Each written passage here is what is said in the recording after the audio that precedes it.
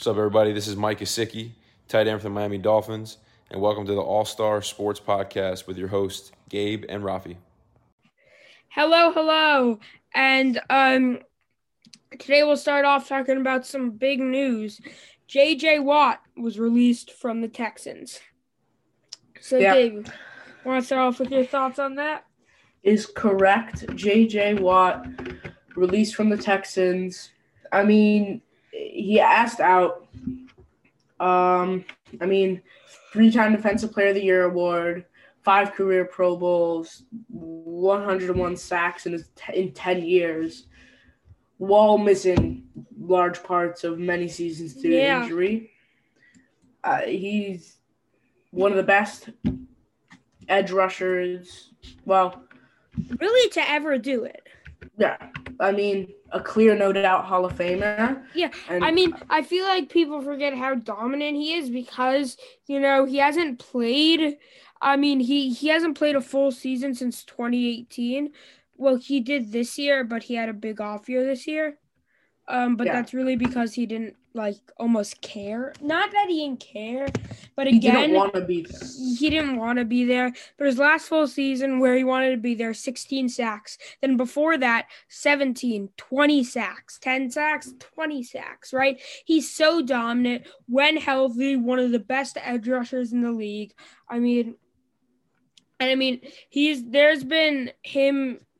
There have been J.J. Watt trade and release rumors since the beginning of this past season because he was unhappy with the team. He wants a ring. He's one of the best pass rushers in the league. Right. I agree.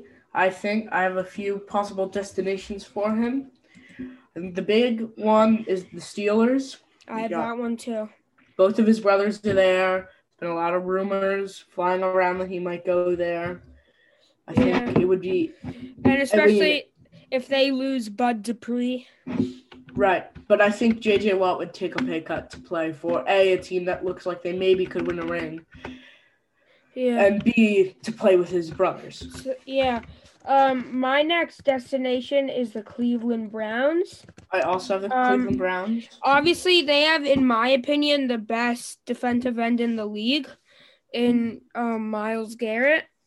And Olivier Vernon is very good, but I said this lots of times last video in the mock draft, and I'm going to say it again, you need more than 2 good edge rushers, and also Olivier Vernon's probably not going to be in Cleveland next year, so J.J. Watt would fit that perfectly. Imagine just a defensive end line of facing Myles Garrett and J.J. Watt. Right. That's just frightening to think. J.J. Watt. And then imagine having to play them twice a year. Right. He would be playing his brothers twice a year. He'd be playing my team twice a year. Right. I'm going to list a team that I think he won't go to, but it would be really fun if he did go there. And that's the Miami Dolphins. They already have a really, really good defense. And it'd be... And I think if they make the right moves this offseason, especially in the draft, they have a ton of draft capital, I could see them as dark horse Super Bowl contenders next season, honestly. And that's from an honest standpoint. If two can make the right jumps and they make the right moves in the offseason, I think they are a real Super Bowl contender. I don't disagree except for the fact that they're the Chiefs, but right. If Tua can develop. Right.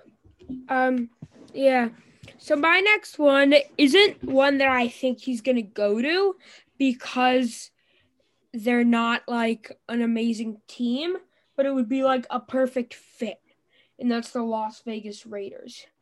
They have, again, I said this last time, Cleveland Ferrell, Max Crosby, Carl Nassib, Vic Beasley, Tack McKinley, players that you think of as good pass rushers, and then their pass rushing numbers, the Raiders' total rushing numbers are terrible, pass rushing.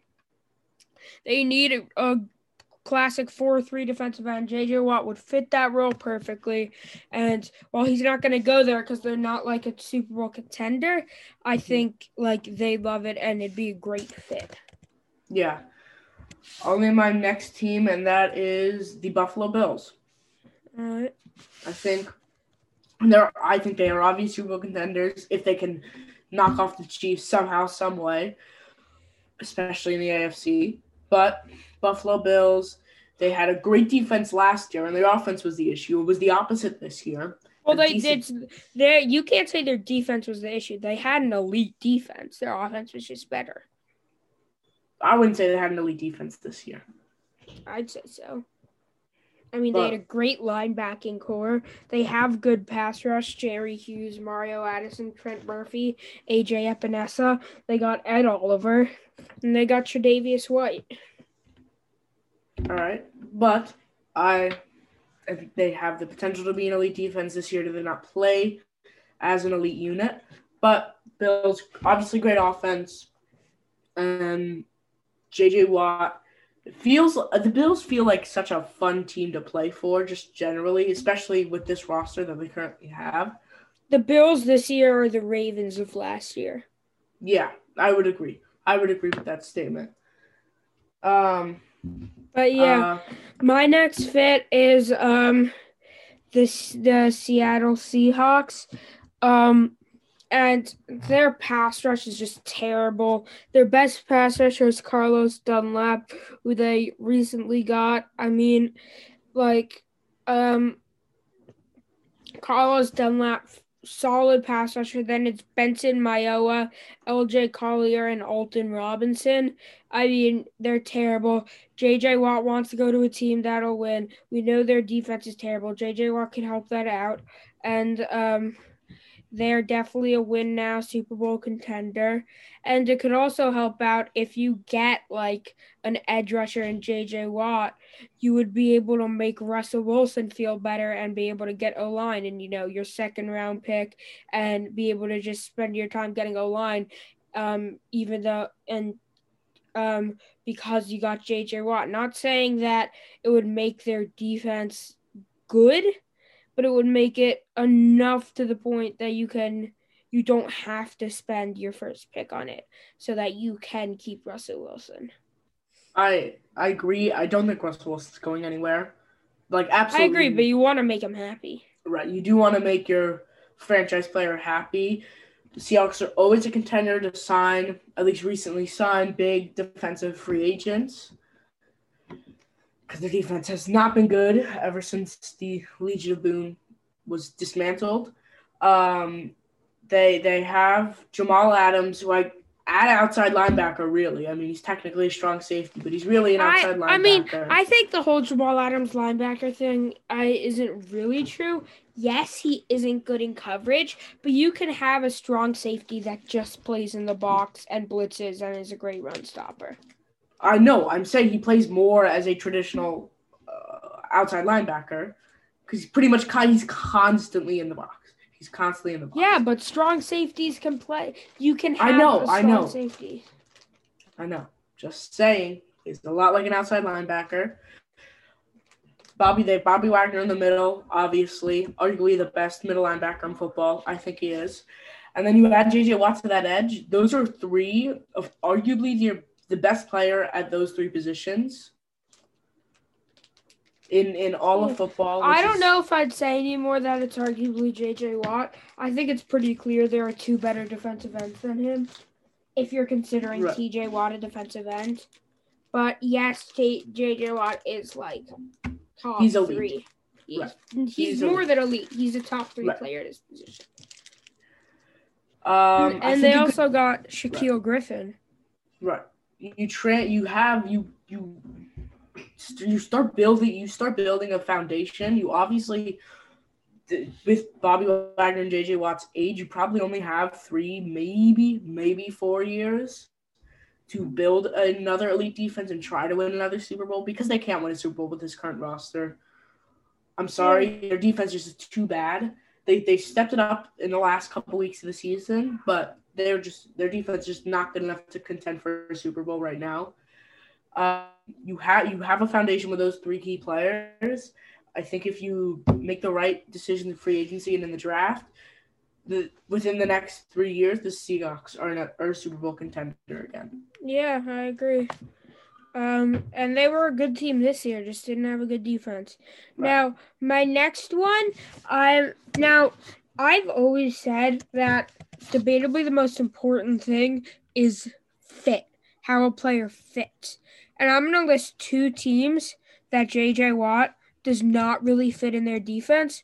There are certain players like J.J. Watt that are just good enough that if you get him on your team, you'll still be happy because he's going to do well for you, even though he doesn't fit. And my first one is my favorite team, the Baltimore Ravens. Baltimore Ravens run a 3-4. J.J. Watt can't really play 3-4 outside linebacker, but he's good enough that you just stick him on the end, even in a 3-4, and he'll get sacks for you and he'll do well. Even though he's not a great fit, I still think you have to put 3-4 teams on here just because he's so good. Mm-hmm. I guess I would agree. I don't think he signs with the Ravens whatsoever. If we're going purely off predictions, I do think he signs with the Cleveland Browns. I say Steelers. I say Browns. But I see your point. I feel like he would be dominant enough that he could dominate pretty much wherever you put him on the defensive line. But yeah, and I don't know. I just don't know. I agree with you that. And we're probably gonna lose Matthew Judon. Right. So but do you have any? I do not have any more teams. So I have one more team, and it's the same situation as the Ravens. Mm-hmm. Not a good fit, but just good enough of a player that you can put him there, and that's the Tennessee Titans. Another 3-4D, but Titans is a little bit more of a fit just because, well, the Titans and the Ravens out of 3-4 defenses are kind of the best you'll get because they both rush so much that and you're gonna lose Jadeveon Clowney probably, so it'd be I'm hearing we're having some audio issues. Sorry if that's a problem, but Gabe, do you hear what I'm saying? I do hear what you're saying.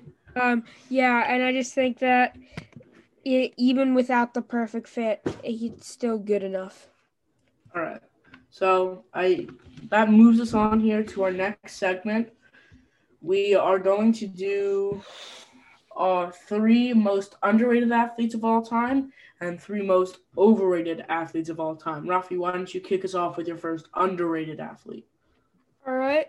So my first underrated athlete is Dennis Johnson.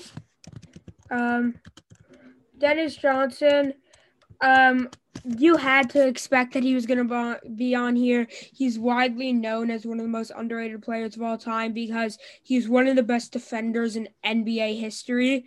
I mean,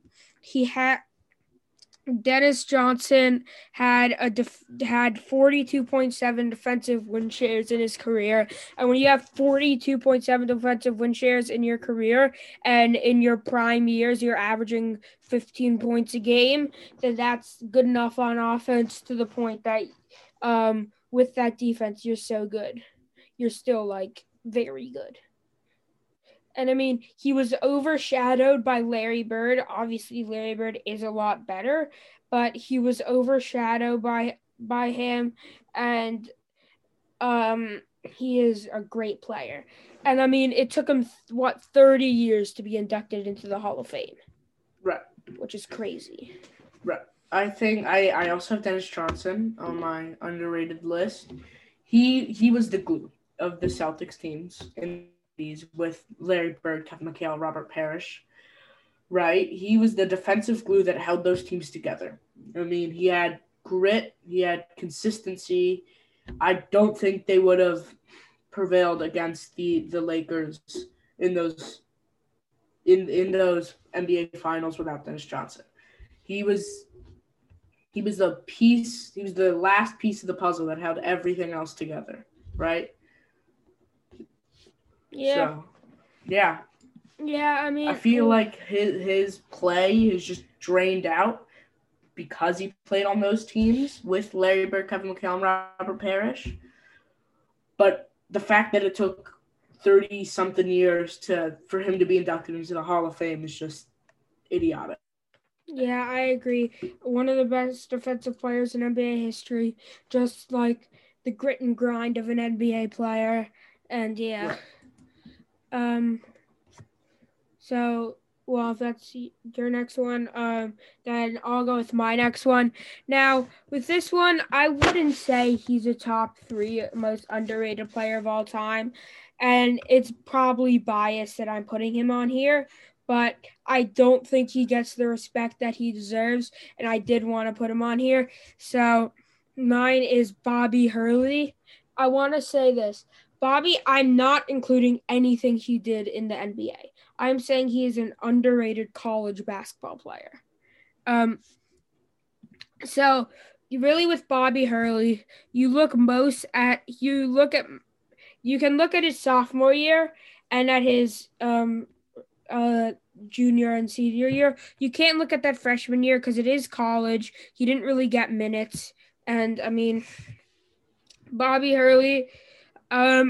His last 2 years, he averaged 13.2 and 17 points per game. He's one of the best, if not the best, passers in college basketball history, and he's great on defense. One of the biggest thing about Bobby Hurley is the turnovers he forced. He had a turnover percentage of 19. That means it's estimated that out of every 100 defensive plays, he got a turnover 19 times out of the 100, which is insane. 19 out of 100 times he got a turnover. He averaged in his collegiate career 1.4 steals per game. He averaged in his career 7.7 assists per game, and he had 2 national championships as one of the best players on the team. Everyone looks at Christian Laettner on these teams. Don't get me wrong, Christian Laettner was our best player, but Bobby Hurley was an amazing player that deserves to be known as one of the better college basketball players of all time. I guess I agree. As you know, I despise Duke, but he is underrated. As you were saying, one of the best defensive college basketball players of all time. Yeah. I mean, played on some of the best college basketball teams of all time. And one thing about him that's really underrated is people just look at the passing and the defense. He had a career 3-point percentage of 41. Right. He was a good shooter. He had a really weird form, and I mean like a really weird shooting form, but he was a good shooter. Right. I think if you put someone like Bobby Hurley in today's NBA, they would 1,000% succeed. Yeah, but the whole thing with Bobby Hurley is the whole thing about Bobby Hurley in the NBA is he was like an average for someone that was in, your first 3 years. Then he got into a terrible motorcycle accident and he tried to come back, but he was never the same and eventually retired after like 5 years in the NBA. Right. Saying you put someone like Bobby Hurley in the NBA today and they would dominate. Elite defender, excellent passer, and someone who can shoot. That's right. That is 3 of the most important features an NBA player needs today to succeed. Yeah. And I agree. I don't know if I would call him top 3, but I agree. Yeah. I'll move on to my next one, my number 2. I have Curtis Martin. I think I would say he didn't do anything great, but he did everything well, right? He had decent speed. He's good. He had good agility. I mean, he rushed for 1,000 yards in his first 10 seasons in the NFL. He played for the Patriots and for the Jets. He retired as the 4th leading rusher in NFL history. And, yeah, super underrated. He is a Hall of Famer. He played against an amazing O-line, though. And I didn't want to put running back. I was thinking about him. I didn't want to put running backs in here, especially one that played against a great O-line. In my opinion, to be a running back on a list like this, you can't just do everything well, like you said. You have to go over the top, because I think a running back has to go over the top to be put on lists like this, because a running back, like, with a good O-line, it just doesn't take that good of a running back to succeed. Yeah. I guess I agree, but you look at his career stats. I mean, 3,518 yards, 4 yards a carry, 90 touchdowns in 168 career games. He's a how many time Pro Bowler? He's a 5-time Pro Bowler. Played first 3 years with New England. He made a Super Bowl in 1996, but played the rest of his years with the Jets. Played for 10 years in the NFL. His best season was probably 2004. Definitely 2004.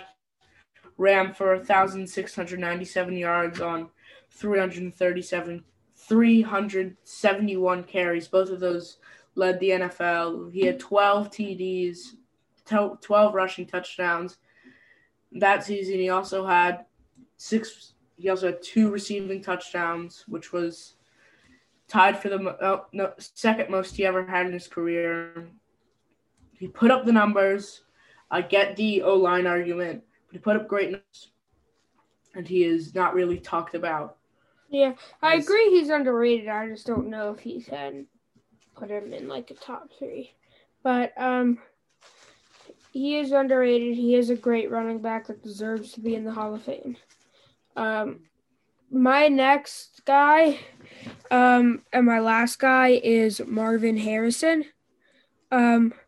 He obviously one of the best quarterback receiver duos of all time is Peyton Manning and Marvin Harrison.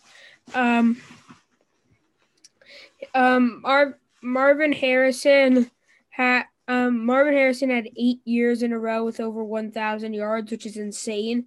There were 8 years in a row when Marvin Harrison had over 1,000 yards, which is crazy. In his career, he averaged having 1,121 yards per year.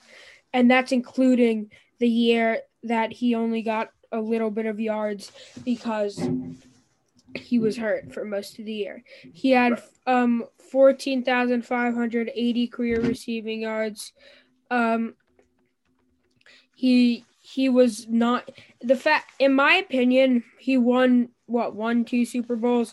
In my opinion, Marvin Harrison might be the 3rd best receiver of all time, behind Jerry Rice or Randy Moss, and yet he wasn't a first ballot Hall of Famer.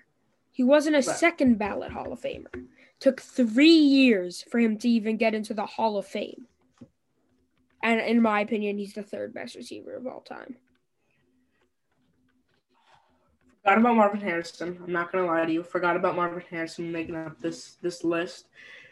I don't know if I would agree with 3rd best wide receiver of all time, but I do agree that he is extremely underrated. I'd probably put him over Curtis Martin if I'm being honest with you, right? As you said, one of the best wide receiver quarterback duos of all time. I think maybe second best, only behind Montana and Rice. But yeah. I'm gonna move on to my last underrated player. I put Stan Musial. He's a 20-time career All-Star, 3-time MVP, 4th on the all-time MLB hit list, career/sign of 331, 417, 559, Hall of Famer. Arguably a top 5 hitter of all time, and I feel like no one really talks about him like he is. Right? You can just look at those 4 things, and he's a no doubt top 5 hitter of all time. 20-time All-Star. I don't care when you played, making the All-Star game 20 times is it's insane. Incredibly impressive, right? Yeah. 3-time MVP, 4th all time on the MLB hit list as Gabe, I think we lost you arguably for a second. Can you repeat top that? 3 hitter of all time. Gabe, I think we lost you for a second. Can you repeat that? Yes, I was just I was just saying how I feel like he isn't just talked about enough as one of the greatest hitters of all time. Yeah, I agree. Right? I agree with this. In reality, I'd put him over Bobby Hurley, but I just needed to mention Bobby Hurley. But career OPS of 976, slugging of 559, on base of 417 with a batting average of 331, almost 500 career home runs with 475. He isn't talked about enough. One of the best hitters of all time, and I definitely agree with this. Right. I think his downfall might be that he only made the playoffs 4 times in his 22-year career with the Cardinals. But all 4 of those times, he made the World Series, won it 3 times. But he's 20-time All-Star in a 22-year career. And I can't count his rookie season because he played 12 games in 1941. He played 12 games. Practically a 21 career season, 20-time All-Star. Yeah, and one thing that's really cool about Stan Musial is that he had a 4-year run where he was good, and then he fought in World War II in 1945, then came back and did better, which is so surprising because what being in the military does to your body. Like, they don't care that you're in a baseball. They want, you to be in the shape that you want to be in, even if, it makes it a little bit slower because you're bigger or whatever. So, and it was amazing that he just did his service and then came back and did even better. Right. You look at his numbers post-service after 1945, first year back in 1946. He had 365, that's slugging percentage of 587, OPS of 1,022, OPS plus of 183, 1,021, won the MVP award. That's just absurd. To come back from the military where some people are nowhere near the same, right? Yeah. What serving in the military can do to your brain is completely wild. To come back, to think that he came back and just dominated like it was nothing, right? He led the MLB that year in hits, in doubles, in triples. He had 20 triples in a single season. 20 in triples. Batting average, slugging percentage, OPS plus, and total bases. He won the MVP. Wild to think of that. Yeah, you look at like Yogi Berra. Yogi Berra's rookie year was 1946, and coming into that, he was considered like one of the best upcoming players to be in the MLB. And he was people thought he was a guaranteed rookie of the year, but after military service, it took him 4 years to get back into his 100%. Right. Stan Musial did it in a snap. He, as we keep saying, he is not talked about enough as, in my opinion, a top 5 hitter of all time. And I guess he shows loyalty. Played his whole career with the Cardinals. Right. I guess we'll move on now to overrated. Rafi, if you want to kick us off with your first one. So my first 2 overrated players are 2 players that I've made the same argument to many of my friends, and they are players that I feel very strongly that they are overrated. Mm-hmm. My first one is Joe Namath. Joe Namath. I also have Joe Namath. I feel this one's pretty obvious. Is the most overrated player in sports history. He had a 50.1% completion percentage with a QB rating of 65.5. He had one great throw in the 1968 AFL Championship game where Obviously, it wasn't the stat, but I saw a thing that, like, with the wind and from the angle he was throwing at, he threw the ball like 75 to 80 yards to win the game. That then brought them to the Super Bowl where they eventually won. But if he doesn't make that one throw, he doesn't make the Hall of Fame, and yet he's known as like one of the best quarterbacks of all time. Right. People call him a winner. He's 2-1 in the playoffs in his career. Right? He had a touchdown to interception ratio of 173 to 220. Yeah. He is the most undeserving Hall of Famer in all of sports. Forget just the NFL, in all of sports. And let alone just being in the Hall of Fame, he's considered a top quarterback of all time. Right. He's like, to the casual fan, Joe Namath is looked at as a top quarterback of all time, which is blasphemy. Right? I mean, obviously, one of the best sports moments of all time by Super Bowl III thing, but come on. Yeah. He was a bad quarterback. He wasn't even like he was an average quarterback and made in the Hall of Fame. He was a bad quarterback. Here's what I'll say. I think Joe Namath was like an average to above average quarterback. So you have to understand is like having a 50% completion percentage was like average back then. It's not the same stats as now. Like Joe Namath, in my opinion, was like an average to above average quarterback. He's not close to a Hall of Famer, in my opinion. He's like an average quarterback. Right. If you put these stats today, he's a bad quarterback. He's a really bad quarterback. It's not right. So I guess I also had Joe Namath. I'll move on to my next one, which I'm pretty sure you all also have, but it's Terry Bradshaw. Agree. I think we might have the same.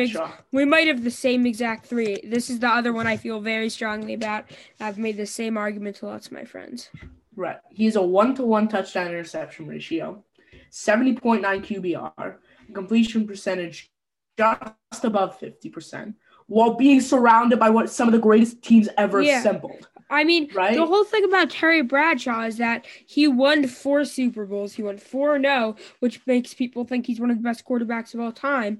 But he was carried by the best defensive dynasty in NFL history. Like, consistently, the Steel Curtain Steelers were like some of the best teams, some of the best defenses in the NFL history we've ever seen.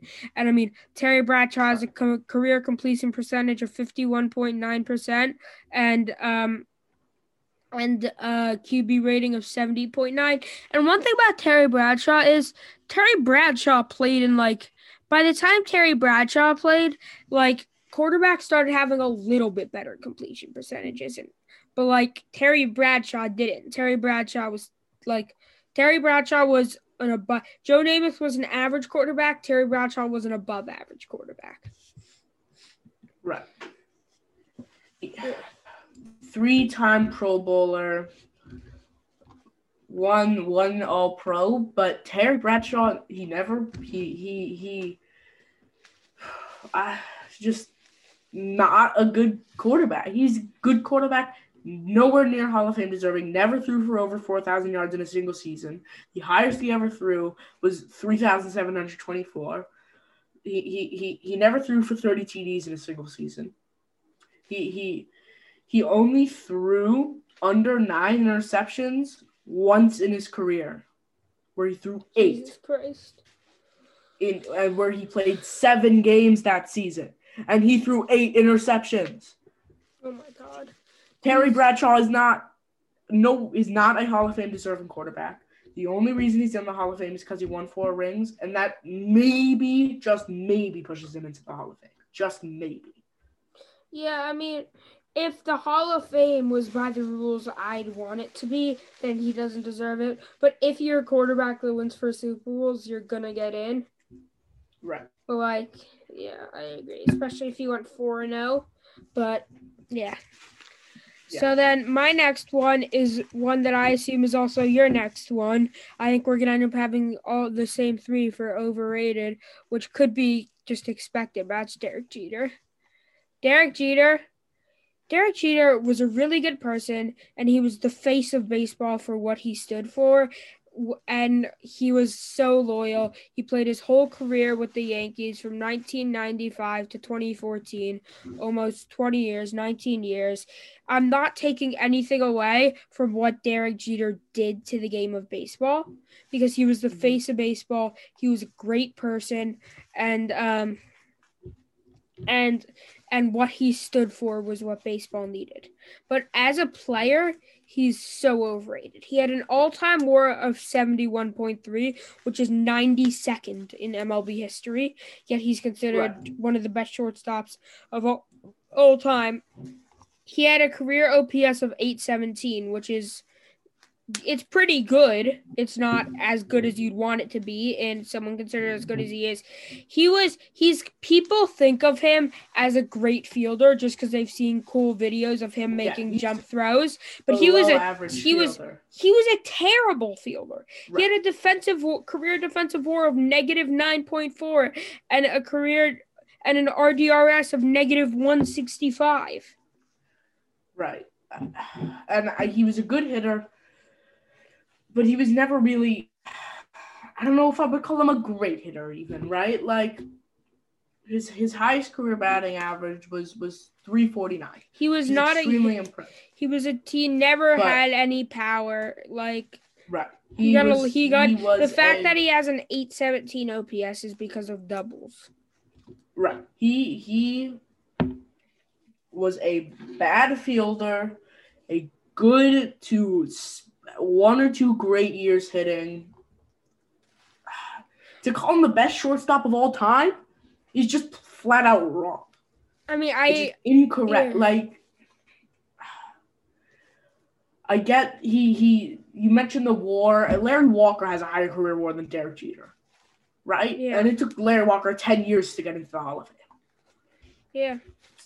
Right? Like. Yeah, and the thing about Derek Jeter is, like, Derek Jeter almost was anonymous, and I'm not, unlike the other two guys, I'm not saying Derek Jeter shouldn't be in the Hall of Fame. I think it would have been nice if Derek Jeter was the first ever unanimous player voted to the Hall of Fame, because Derek Jeter is an amazing face of baseball, and he deserves to be a unanimous Hall of Fame vote, unlike these other two guys. But as a player, he's very overrated. Right, and I think a lot of people also point to his playoff stats, which are fairly, career playoff batting average of 308, OBP of 374, slugging percentage of 465, career playoff OPS of 380, 830. Yeah, 838. I was about to say you're like 38. I was like, yeah, 20 career home runs in 33 series. In 33 series, 20 home runs. Get he wasn't a home run hitter, but still, 32 doubles in 33 series. In my opinion, just not in a well above average playoff hitter, but still not a great playoff hitter, right? I agree with that. He was the face of baseball. Baseball needed him. But he is nowhere deserving, just off of stats. This is just off of stats. Nowhere deserving of the unanimous MVP. Just off, not MVP, Hall of Fame. Just off of stats. 100%. 100%. Yeah. So moving on to our next segment. Last Friday, we had a very fun episode. It was a great episode. It was our first ever mock All-Star Sports Podcast mock draft. Now, because of that, we didn't get to put out our usual rankings Friday, so we're going to make up for it for doing our rankings in this week's Tuesday and Friday episode. So, do you have any honorable mentions? I do not. So, I have one honorable mention, and my honorable mention is Joe Buck. Now, Joe Buck is a tricky one for me for two reasons.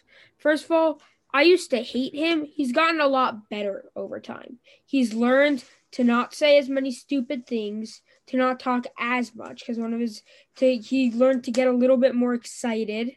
But a lot of the times he even talks too much, but he's not excited. He's just like, but I still don't like how he calls baseball games. he's a much better football announcer. I like how he calls football games. Maybe not as much as the CBS or NBC crew, but he's a fine football announcer, deserving of the honorable mention. By the way, we're doing. Did I forget to mention what we're doing? We're doing top 10 commentators right now. Right. Not all time, just right now. Yeah, that was really stupid by me. I may have forgotten. But, yeah. All right.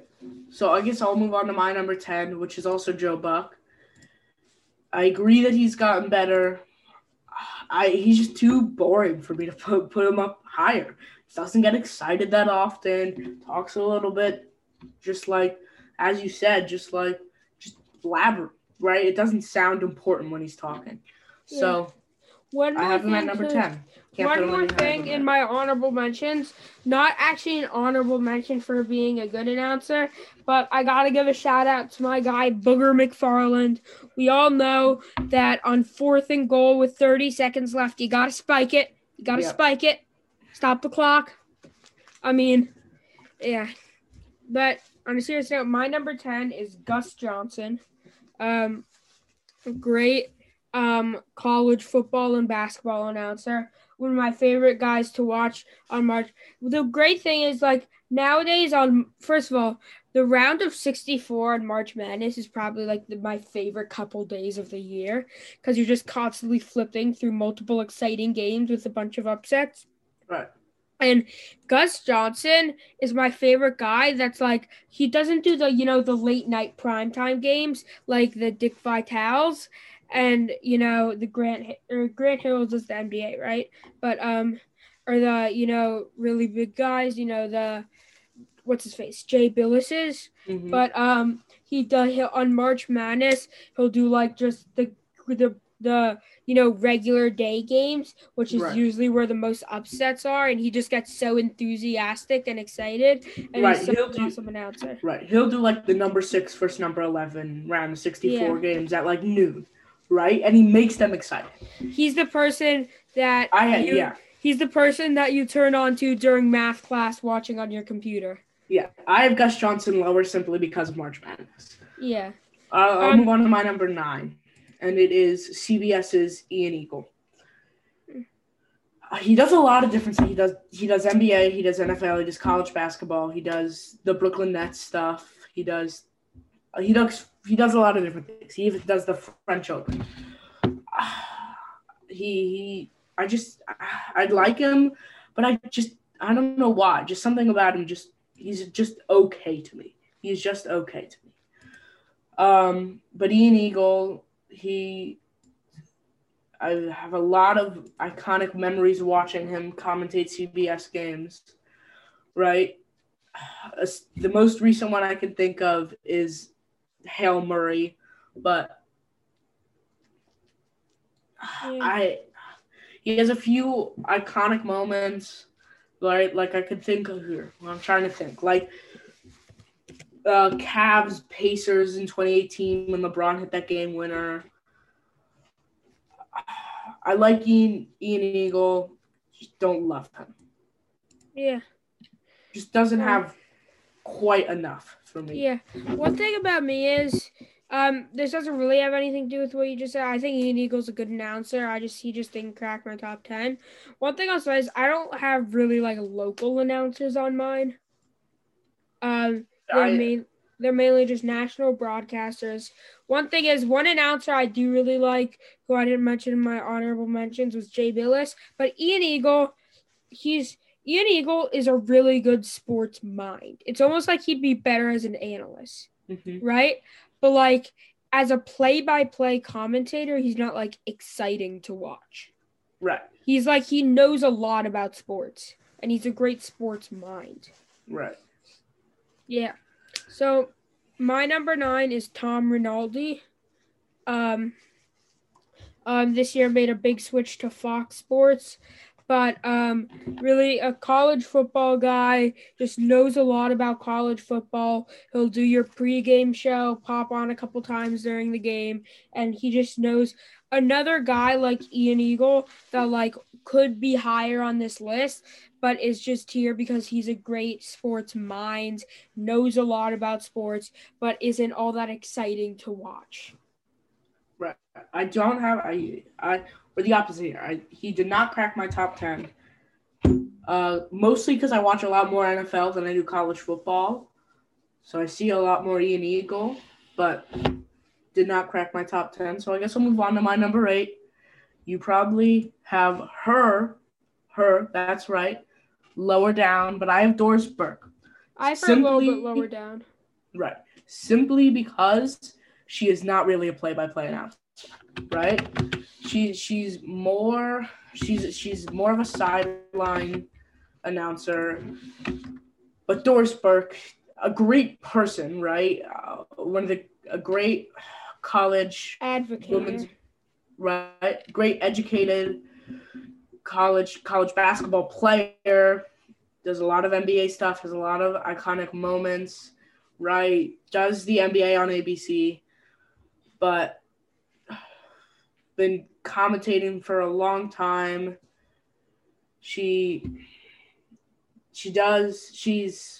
I just like her. I don't know. A lot of people really like her. I like her. But yeah. All right. So I have Doris Burke a little lower on my list, but she just knows so much about each individual player that it's so impressive. Right. And she's really good with coaches and interviews. And I know she's not a play-by-play person, but she is very good and a great press and advocate. Right. So my number 8 is Kirk Herbstreit,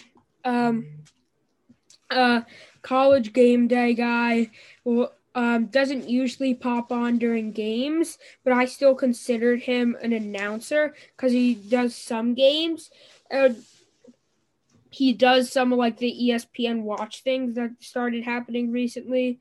And I mean, he knows a lot. He is, unlike the last two guys, he gets more excited. He's a little bit more enthusiastic. And yeah, he does know a lot, and he is still a good mind, and he's a good guy to watch. All right. So I don't have him. Don't watch a ton of college football, but I guess I'll move on to my number 7. Somebody you already mentioned. It is Gus Johnson. I was talking about him earlier, but just he just so many times just makes unexciting games exciting, right? It's the random round 64, like the 12v5 games, right? Where you get these big upsets and these teams that end up going pretty far and end up being the Loyola Chicagos. Right, the Loyola Chicagos. That's what I was about to say, right? He makes those games exciting. Like Gus Johnson, I have a lot of memories watching Gus Johnson. Used to do the NFL, doesn't do that anymore. But he did the NFL? Yeah, he did. For a couple of years. But yeah. I remember watching random Maryland college football game a few years ago. I remember a specific call that I see up here. I'm just getting flashbacks, I guess.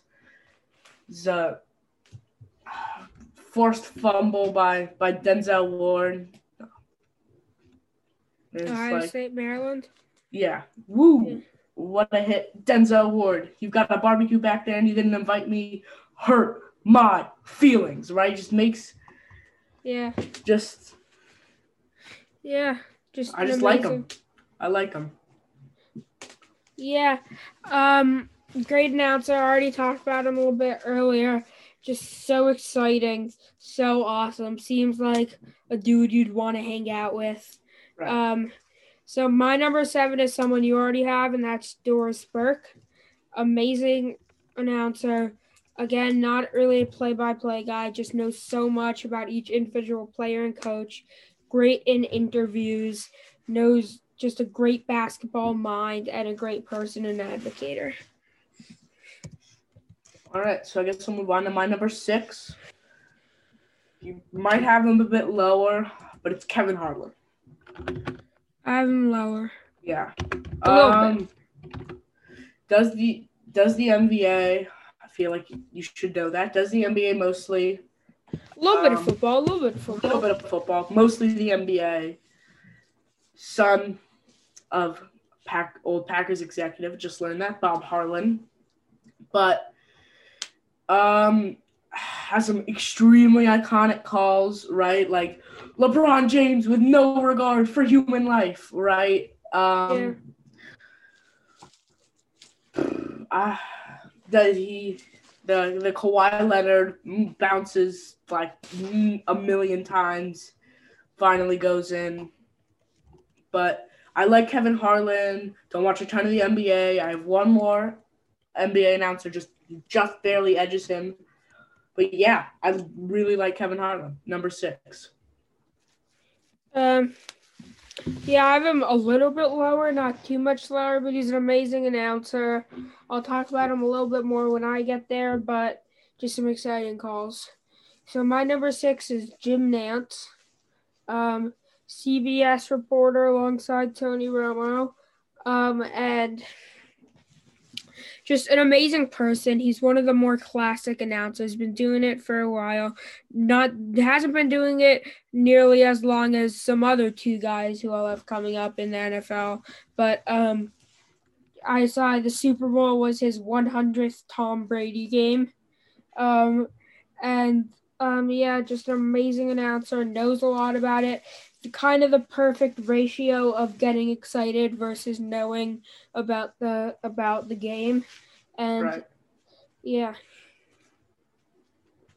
All right, so I'll move. I'll move on to my number 5. I have Jim Nantz at number 5. Been doing it for a long time. He's been the play-by-play announcer for CBS since 2004. Right? He knows a ton. But unlike the guys that have a little bit higher on this list, like Ian Eagle, he's still an exciting person to listen to, right?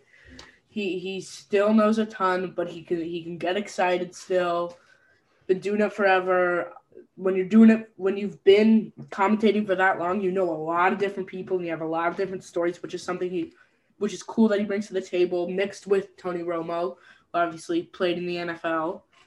Yeah, I really like him, and I think he mixes really well with Tony Romo. Yeah. Great guy. Yes, I'll go to my number 5, who our number 5 and 6, I think, were just switched. I had Kevin Harlan.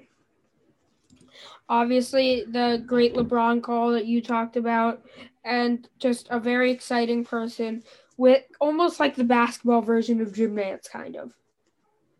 Yes, I can see that, yeah. A great ratio of knowing about the game and having exciting calls. And, yeah, just a very good announcer. And, yeah.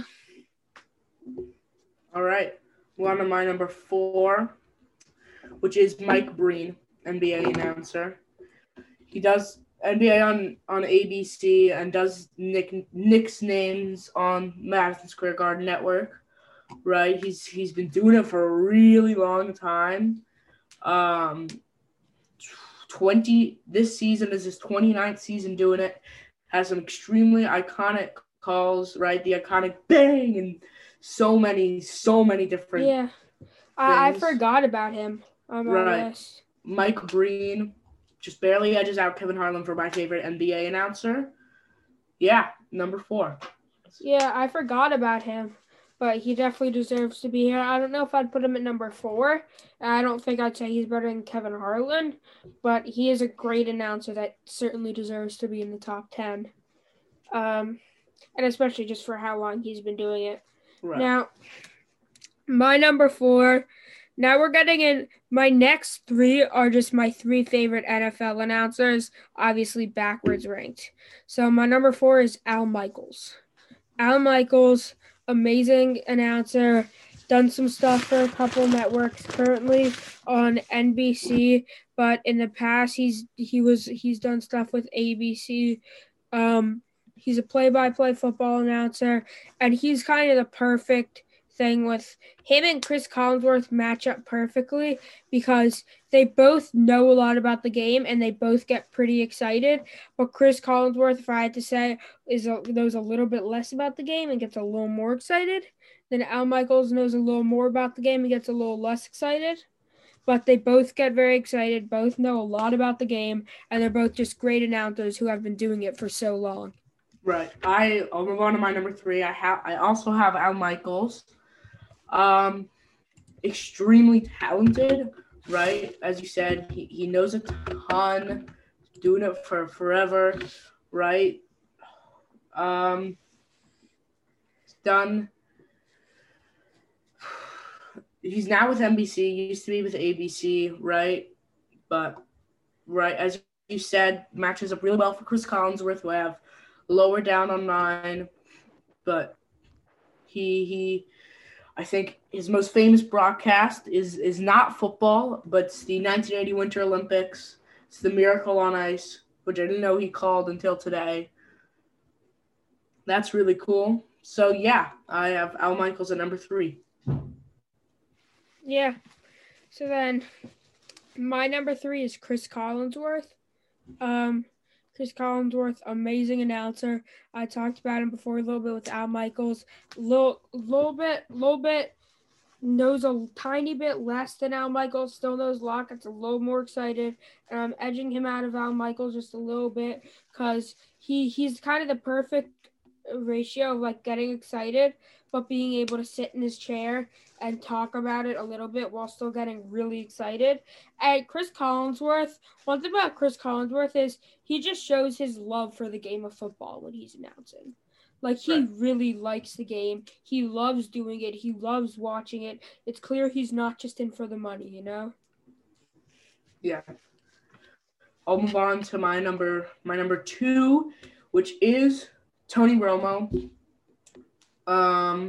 Obviously, he knows so much about the game that's wild. He can predict. It seems like he can predict any offensive play on anything, right? That's the thing about Tony Romo. That's the great thing about Tony Romo, you know. He knows more about the game than I'd say any other announcer here. And the thing is, he's not like Troy Aikman, where Troy Aikman played 30 years ago and the game's so different. Tony Romo played recently, so he knows so much about the game. He can predict the plays. He's amazing at reading defenses from the broadcaster's booth, which is so insane. He only retired in what, like 2016, 2017? Yeah. It's like he's the offensive coordinator. So he's getting calls from the offensive coordinator while the game's happening to know what's going up next. Right. He plays Phil Simms, which I really like Phil Simms, obviously legendary Giants quarterback, but he just had what Phil Simms didn't have, right? His first iconic game was 2018 AFC Championship game with Chiefs and Patriots. And by the way, I don't know if I mentioned, but he's my number 2.